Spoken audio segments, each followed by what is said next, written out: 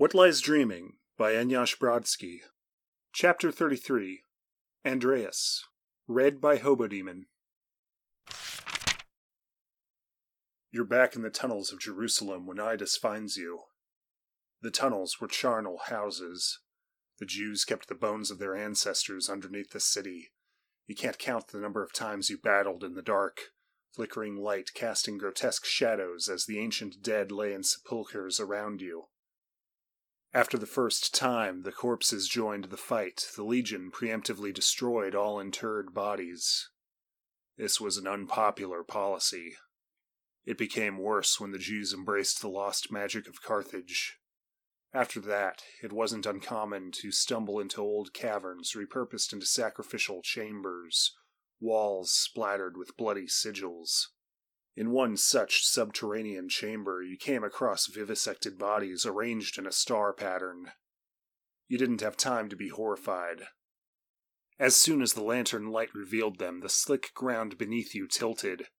You thought it was just you. Briefly, you felt mortification. You couldn't faint here before your squad mates. You'd never live it down. It wasn't just you. Your brothers behind you yelped surprise. Julius lost his balance, sent you and two others windmilling to the ground. The earth continued to tip, now at an angle too sharp to stand. The stone beneath you turned soft, slimy with mucus, and you slipped down towards those ruined bodies, yelling. The floor tilted further, the corpses tumbled from their places. Panicked men slid uncontrollably toward the new down at the other end of the chamber. You dumped your shield, grabbed a slippery outcropping, jammed your sword into the ground. It seeped black ichor from the wound. The now vertical floor undulated, a cyclopean gullet straining to gulp you down. You hung on for dear life as the rest of your squad shouted terror, glided past you with grasping hands down the vast throat of an impossible thing. The lanterns went with them. They shrieked as they were swallowed and crushed.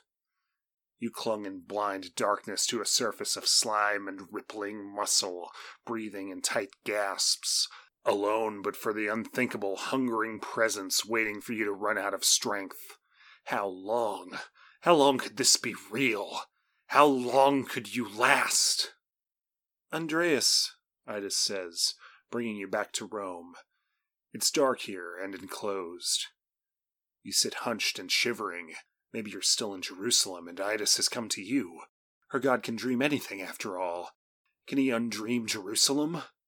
You look up at her. I'm worried, says her face. There's no games at the Colosseum today, says her voice. We need those games to happen soon. Tomorrow at the latest. Get out there and rally the people. Throw them behind Marcus. End this today. We can't fail now, we're so close, says her stance.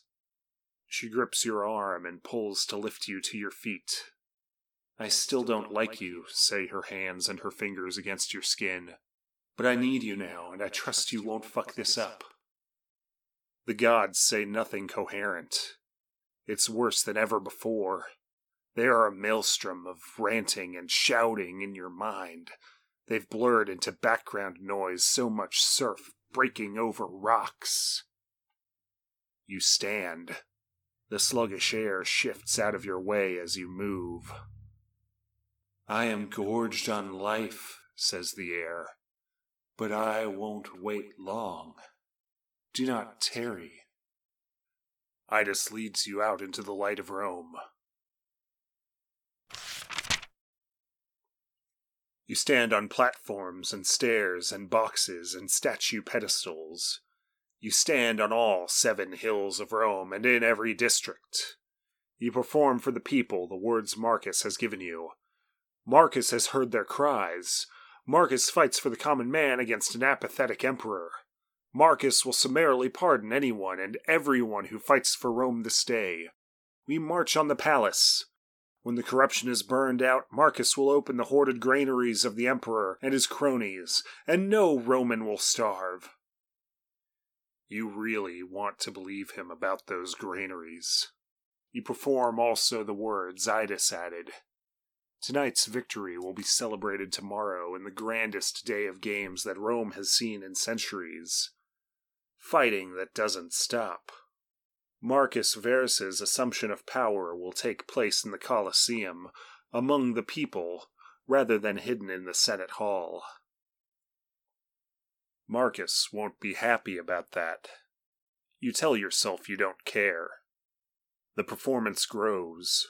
A gold ring is produced, engraved with Fidem on the outside, 22 within.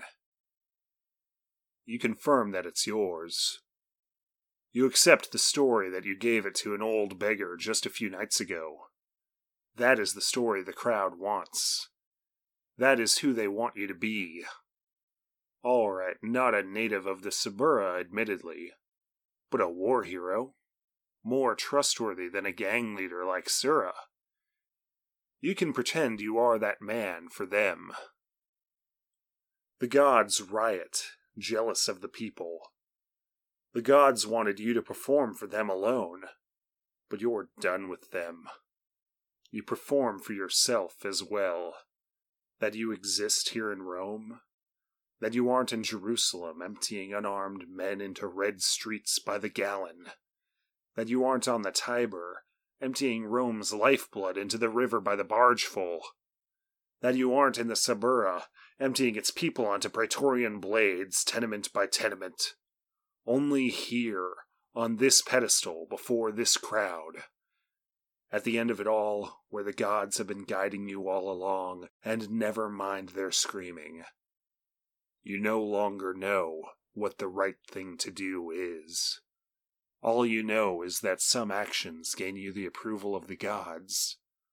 Other actions gain you the approval of Itus, others of Marcus, others of the populace. There is no right or wrong that you can see, only performance for different audiences, and choosing whose approval is the most important for you. You hate this world. You want a world where right and wrong are physical forces to be seen and felt and tested if need be. If you're going to maim and kill, it must be in the service of good, fighting against evil, not as a performance. You perform for Idus's god that you exist as a real person, worthy of his attention. It is a valiant performance. You can almost believe it yourself.